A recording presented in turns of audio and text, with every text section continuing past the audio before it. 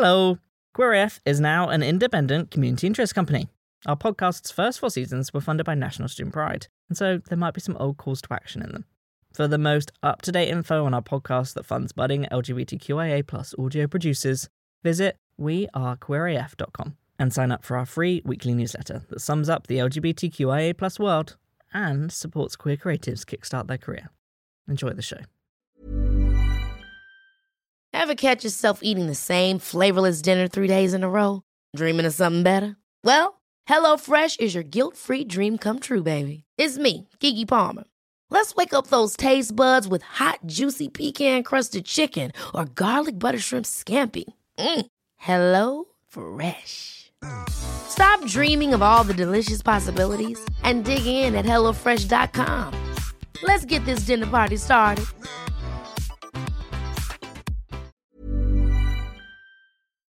Hello and welcome to this week's #QueerAF. I'm Jamie Wareham. Usually, we play a story to you, presented and produced by a different LGBT+ reporter, who we mentor, and for many is their first audio commission. But as a project of National Student Pride, this week's episode is a live podcast recording from a National Student Pride event. This episode was recorded at the podcast's Access All Rainbows event a couple of weeks ago, and is a discussion with a live audience at the University of Westminster about being LGBT+ and disabled. Joining me, Jamie Wareham, for this conversation is life coach Shah Bailey and TV drama script editor Callum Jedgetts. Welcome to the #QueerAF podcast, live recorded at the University of Westminster tonight. With our gorgeous live audience. How lovely is that? So we're here tonight to talk about being LGBT+ and disabled. 2 big labels there, which we're not going to try and unpick in 20 minutes because there ain't time for that. But we are going to get started because being disabled isn't something that gets talked about loads, not particularly in open forums. And I think in the queer community, and you guys can disagree with me in a minute, we get stuck on labels quite a lot. But labels can also be really empowering. And I wanted to start by asking both of you how you feel about that word, disabled, because I've gone through a journey very recently where I've realized that actually my hidden disability is a disability. It's not just a long-term health condition, it has a big impact on my life, and actually there's no shame in calling it a disability, which is something that I felt before. And I wondered how you guys felt about that. Shah, do you want to kick us off? Well, for me, I think it's only really recently that I've stopped being ashamed and got a little bit more brave and owned my hidden disability, because I always worried, especially in the line of work that I do, I work with people, I help people, I'm a life coach, that they would say, well, you're autistic, how can you help me? How can you see things in a more positive way for me? And it really made me worry that people wouldn't want to talk to me or they wouldn't hire me, and I was really ashamed about it, so ashamed that I didn't actually look at what it meant to be autistic, especially being an autistic woman. The characteristics are so different. And actually, now I know more about what it means to be an autistic woman, I'm like, I will take that label. I will take the disabled, because as much as there are lots of things that are barriers, potentially, there are lots of things that make me more compassionate and more unique and more able and willing and wanting to help others. And essentially, I think that's what we're here for anyway. Absolutely. Well, how about you, Callum? I think that's a great way of putting it. I think taking it and owning it and running with it and waving it as a flag for everyone else to follow you, because certainly for me, as someone with a very obvious disability, I use a wheelchair, that sort of realisation and acceptance of being disabled came quite late, I would say. I went to a mainstream school. I didn't sort of socialise with other disabled children. Despite my parents' best efforts, they would take me to a sort of leisure centre similar to Chris's and sort of bribe me to play wheelchair basketball and say, like, we'll buy you a Lion bar if you just go into the hall. Like, you can have whatever you want from the vending machine, it's yours.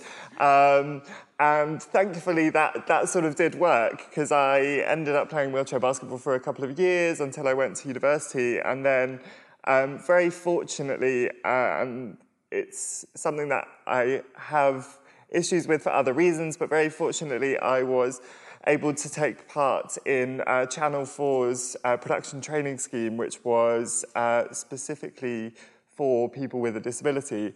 There are lots of issues about tokenism that we probably can't get into now, but that was the first time when I'd really been around people with sort of a myriad of different disabilities, and they were all sort of similar ages, and I was like, wow, this is my clan, this is my group. Like, why is it taking me 20 years to kind of find this? So I guess I just wish that I'd found that earlier, and that we can be more visible by waving those flags and by wearing those labels, and sort of help people discover that they've got a community and they've got a family earlier on, so they don't have to feel alone or isolated. And it's funny when we're talking about these stories, actually, because for any other queer LGBT people in the room, I'd imagine you'll have heard your queer story in that story there about disability. And I think there's a really interesting thing when we talk about coming out. So I always say, not only do queer people coming out, Justin Bieber fans, they have to come out too, right? So there's lots of things about us that we can't always see. It's not always stapled on our forehead. And we was chatting earlier, Charles. And you was telling me some interesting stuff. I've dabbled a little bit of reading it, but I'd love to hear more from you about how there's some links between autism and queerness. And I wanted to delve into that a little bit. Yeah, so I did what everyone who just gets diagnosed with autism does, and I just went onto the internet and onto YouTube and looked at all the books that I could find. And my girlfriend, actually, who is the most supportive, wonderful person that I could be with, she bought me a book by a lady called Sarah Hendricks, and she specialises in autism. Her husband's autistic, she's autistic, her children are autistic, and she's a psychologist. And what she was saying in this book is that over 70% of people who are autistic are also identify as queer, and 50% of the women who identify as autistic and queer say that they are not necessarily queer in terms of being a lesbian, but being more androgynous, having this androgynous view of the world, not potentially feeling as though they're male or female. And for me personally, like, if you know me personally, you know that I will call myself an alien 10 times a day. It's just how I identify. So for me, as a queer woman, I've always been happily queer, always loved girls, always loved women, always been happily about that. But actually understanding that it's not just about my queerness, it's about the masculine and feminine energy that I have. It's about an understanding of how I see myself in the world and how I perceive myself.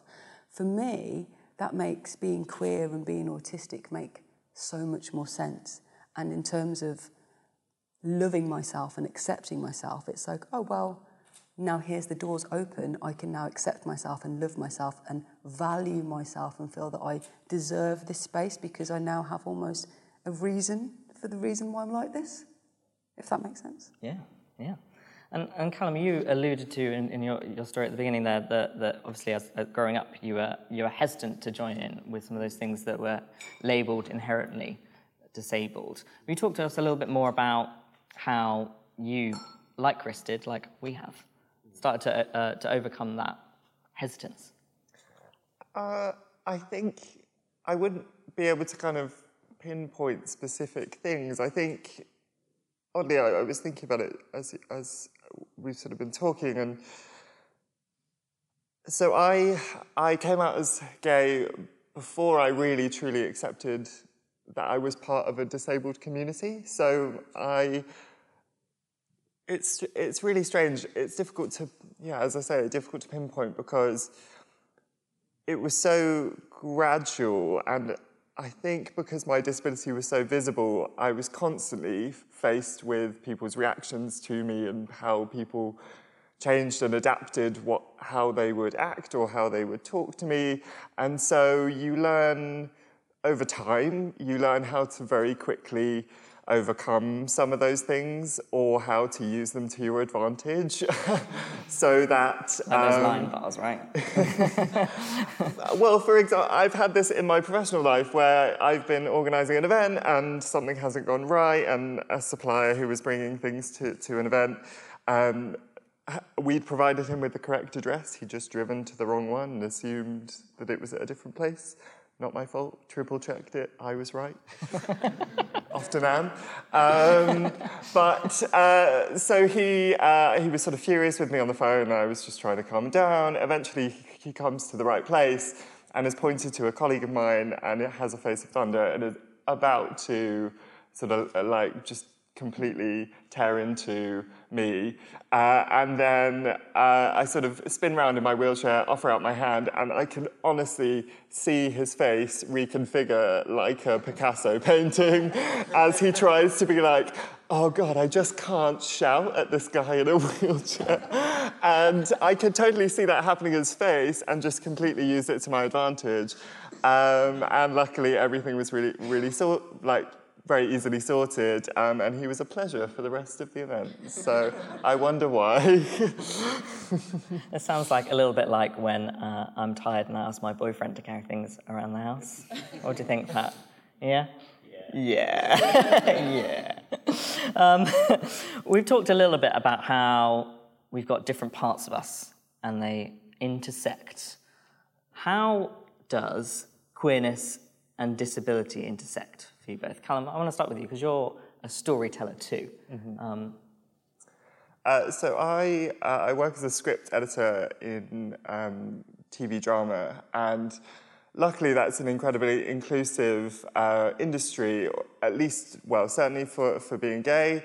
It does often get criticised for how white it is, and also how male-heavy it is, particularly with writers. So we have a responsibility in the industry to pioneer and champion voices that are diverse and that often don't get the platform that they otherwise deserve. And I am both so happy and also so privileged to be able to kind of facilitate that. And I know that that is part of my responsibility in working with new writers. But I think also more of an intersection, less professionally and more sort of personally, is that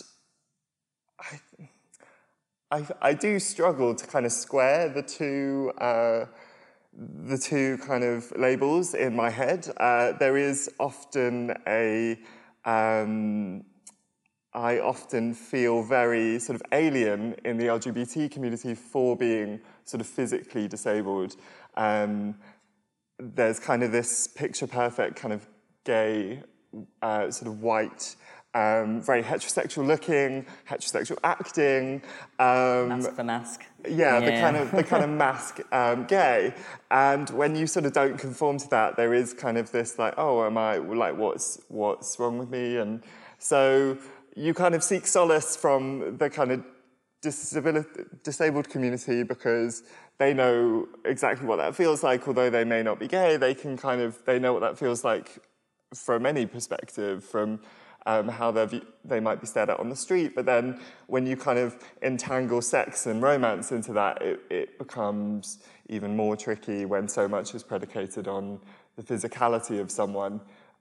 So I have, in nightclubs, felt particularly sort of observed and watched as though I shouldn't be there. I've been congratulated for being there. It's just like, dude, I just want to buy a double vodka and Coke, just like you. And like, I actually quite like Lady Gaga, so I'm here for that. I'm not for your praise and for your sort of inspiration porn, which often happens. Again, use that to your advantage. People have bought me probably into the hundreds, if not thousands of pounds worth of free drinks just because they think I'm admirable. And that's where I'll leave that story. So National Student Pride put out a video today about things not to say to lesbian, bi, trans, LBQT women, and National Student Pride spells women with an X, just as an important note there too. Shah, you're a volunteer with UK Black Pride as well. So as well as ticking some arbitrary boxes from a queer and disability box, POC is part of your intersections too. Tell me what we were saying earlier, you started to look into autism and you didn't see many people you recognised. Well, I didn't see any people that I recognised. Just through scrolling the National Autistic Society website, and I actually wanted to apply for a job as an engagement lead in one of their outreach centres that they have. And as I scrolled through the application form, I didn't see one person of colour. And I really want to work with autistic people, and I really want to use the skills that I have to help them. But I don't know where the people who can connect with me are. I don't know where there are people of colour who have autism. I don't know how culturally being autistic and being a person of colour growing up affects you, because I know that culture affects you as you grow, irrespective of whether you are abled or disabled. I haven't seen, apart from on YouTube, any women who are autistic who are also women of colour. And that's why I'm here, really. I don't ever want to step into a platform and say, I own this space, because I'm not the master on autism. I don't know everything there is to know. But what I do know is that if there's anyone out there who looks like me and looks into the autistic world and doesn't see themselves, they might feel how I felt. And I don't want anyone to feel that, because being a disabled person means that you are ostracised and you feel shame and you feel a need to be accepted all of the time. And if you don't see yourself, you don't feel that there's an opportunity to be accepted. So that's what I have to say about that. Have you seen yourself since? I haven't, but I have emailed the CEO of the National Autistic Society, who has emailed me back and said, anything that you need help and support with, I will help you. And that was actually today as well. So because I didn't see myself, and for so long, even as a black lesbian woman, I didn't see myself until I saw Lady Phil. And I reached out to her and she helped. And I thought, if I do the same thing here, would that work? And it did. It did. So I think I'd say, if you ever don't see yourself, have a look at the people who run those organisations and ask them, can I be visible here? And more often than not, they will say yeah. And what you just touched upon there as well is the importance of representation. I think in the media land that I work in, we talk about that a lot. I don't know if we always do it, but we certainly talk about it a lot. But like, as a storyteller, Callum, you're doing some work on this. So I just wanted to give you the opportunity to share a little bit about what you've done, because it's starting to give people that opportunity to be seen or to see themselves.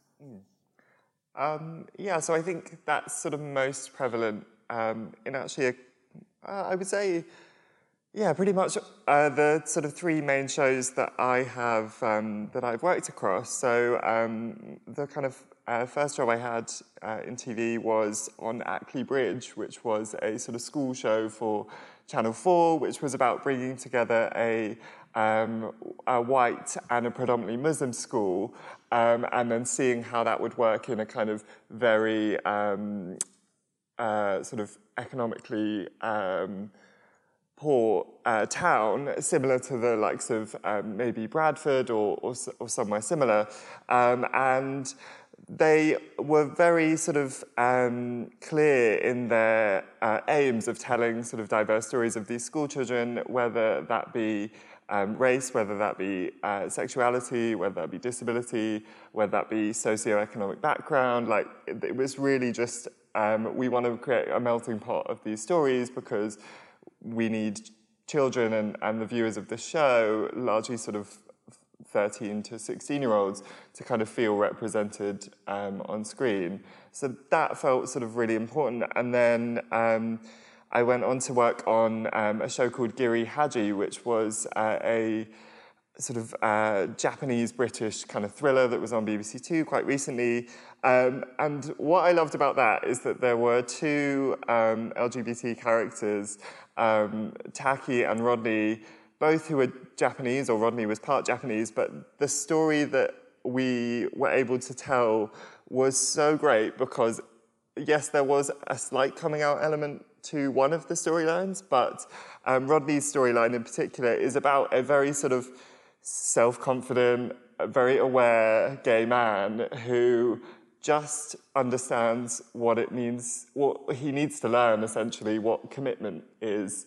And we had a really nice sort of tagline for him, which was Rodney is a product of middle-class neglect.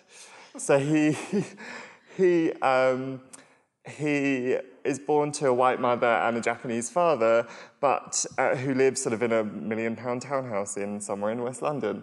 And but he now lives and works as a rent boy in Soho because his parents have basically just not necessarily disowned him. They love him and they care for him, but they're just so absent in his life, and they care for themselves, not for him.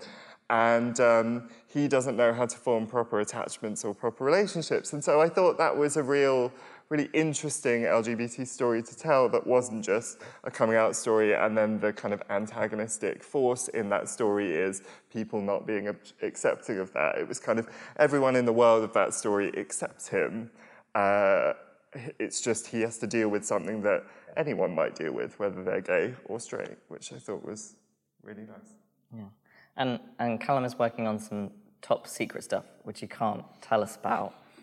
I'm not supposed to ask any questions about it. But I'm going to leave it hanging for a second, just in case he wants to add anything. So the show I'm working on at the moment is a TV show.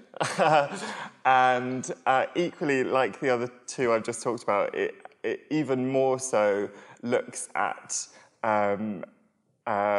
sort of differences in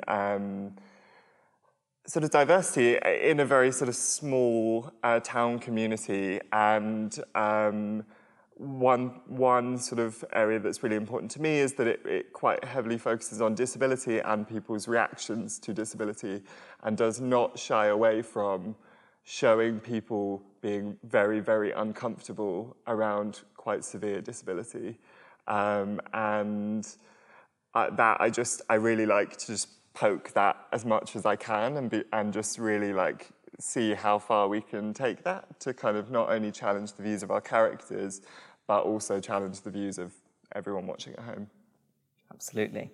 Now look, I haven't stuck a theme or a question on this because I think, you know, being LGBT and disabled, we could have picked any number of themes. We've touched upon access, we've touched upon representation. There's hundreds of things. I think we're at the start of a story here with being LGBT and disabled. So rather than ask you for one of those things that you often get at the end of the panel where they're like, so how do we fix this?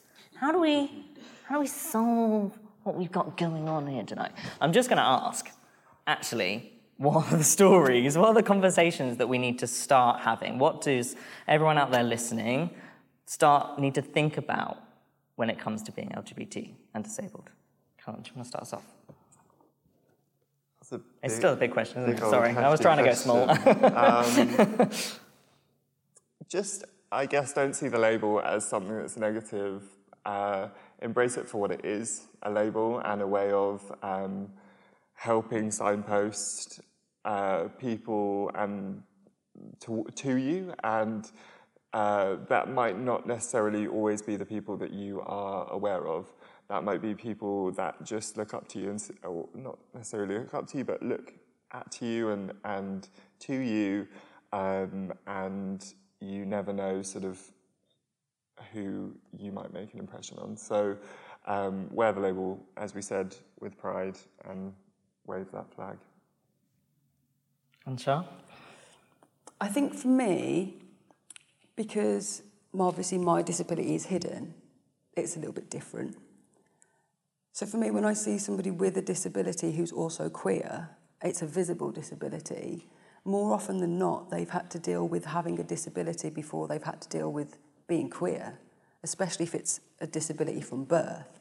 I think there's some compassion that we need to have as individuals when we see people who are queer in our spaces and they are disabled, because we don't know whether that's been something they've had to deal with their whole life. And you were queer when you were 7 or whatever, so, or 16. So let's just have some compassion around, we keep saying we never know what's going on in people's lives. And that leads me really nicely onto my disability isn't visible. People look at me and say, you're so confident and you're so eloquent and you can do this and you can do that. And yes, I can, but I cried for about an hour before I got here today. I had to go for dinner with my friend and be in a calm space. I often can't wear certain clothes and often feel as though the lights are too bright, or I'm very small when lots of people seem much bigger than me, or there can be lots of things. So I think it's not so much about what we need to be talking about. It's what we need to be thinking about as individuals. When we're in queer spaces, when we're looking at our siblings, it's not just about who's got the nicest Balenciagas and the six-pack and, who's the feminist lesbian out there. It's about, I need to love myself and look at how I can be kind and compassionate enough to be able to love my siblings, because otherwise, without doing that for each other, we can't go anywhere, and we're all just trying to go somewhere. Lifting this quote directly from a TED Talk, but it was a TED Talk that made me cry after I watched it. And actually, weirdly, it's about HR hiring. Stick with us, everyone. Yeah. But it just applies so well to this, which is we're not who we are in spite of adversity.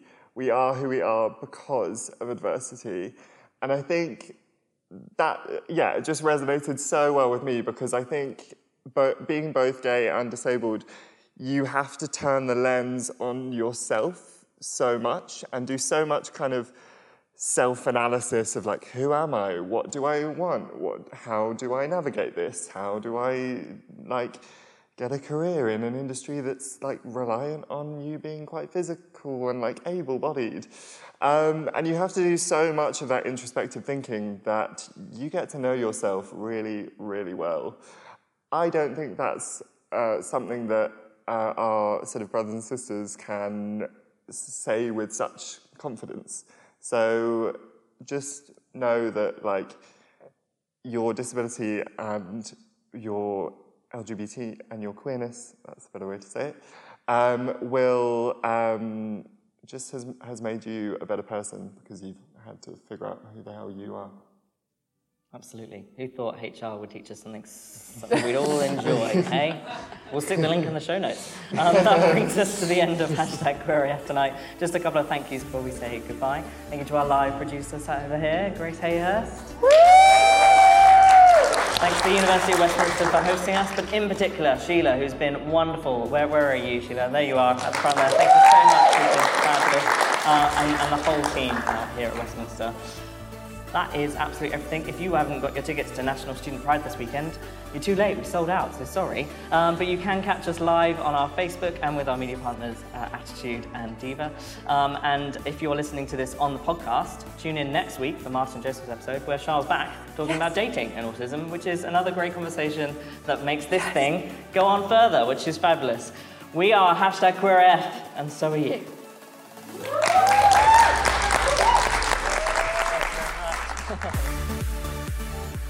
Thanks to the University of Westminster for hosting us, their Vice-Chancellor Peter Bonfield for being such a great supporter of National Student Pride, and Sheila and the whole Enterprise team at Westminster for making this event possible. Stay with us for the trailer of what you can usually hear from a Queer AF podcast episode. We'd love it if you went back into our feed, or depending where you're listening, go forward too, because we are #QueerAF, and so are you.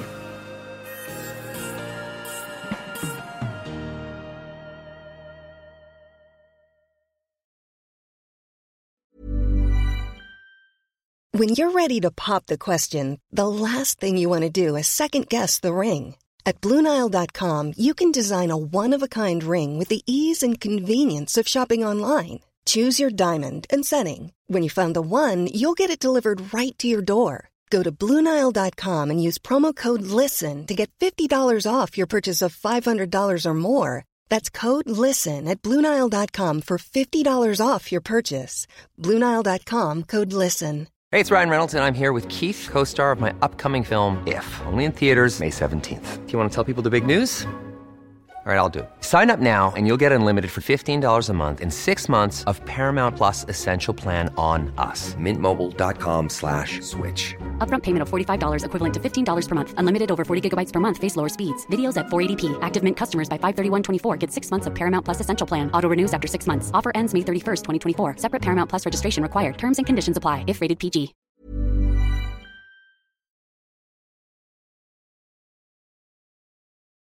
Why do I always end up with the sex-themed podcast?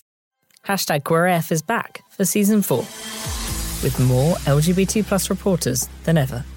Like Rosa from Bristol. I have a confession to make. I don't really feel queer AF. Even though I've always fancied girls and people across the gender spectrum, I just managed to believe that because I also fancied boys, it didn't count. Jacob from Manchester. I want to go deeper into my personal life than ever before. Rory from Dublin. That's why it's still so hard for me to fathom wandering to a tube station at 5 a.m. high on drugs I'd been forced to take. I was living a real-life nightmare. Eve from Leeds. You said that Granny wasn't necessarily surprised, but you'd lived a heterosexual life, and at this point, obviously, you were divorced from a dad. I guess you learned from that experience and helped me come to terms with whatever we were going through during that phase of life. With more stories about love. Yeah, slid into the DMs, and then the rest is history. Dating. Every time I either dating or in a relationship. I really like dating. I love women. I love sex. I feel like I'm at an AA meeting. And working out just who the hell we are. I have been in 3 relationships, 2 of those with men and 1 with a woman. Identifying as pansexual, gender doesn't matter to me, but it seemed to have mattered a lot more to other people than it should have. Hashtag QueerAF, the podcast from National Student Pride. When you listen, you support the students, graduates and LGBT plus reporters we mentor to build their audio portfolio. In return, they tell you beautifully produced queer stories. I'm Jamie Wareham, and we're back in your podcast feed where you can get us for free every Monday from Jan 27th with a different LGBT plus reporter. Subscribe now on Spotify, Apple and podcast apps everywhere. We are hashtag QueerAF, and so are you.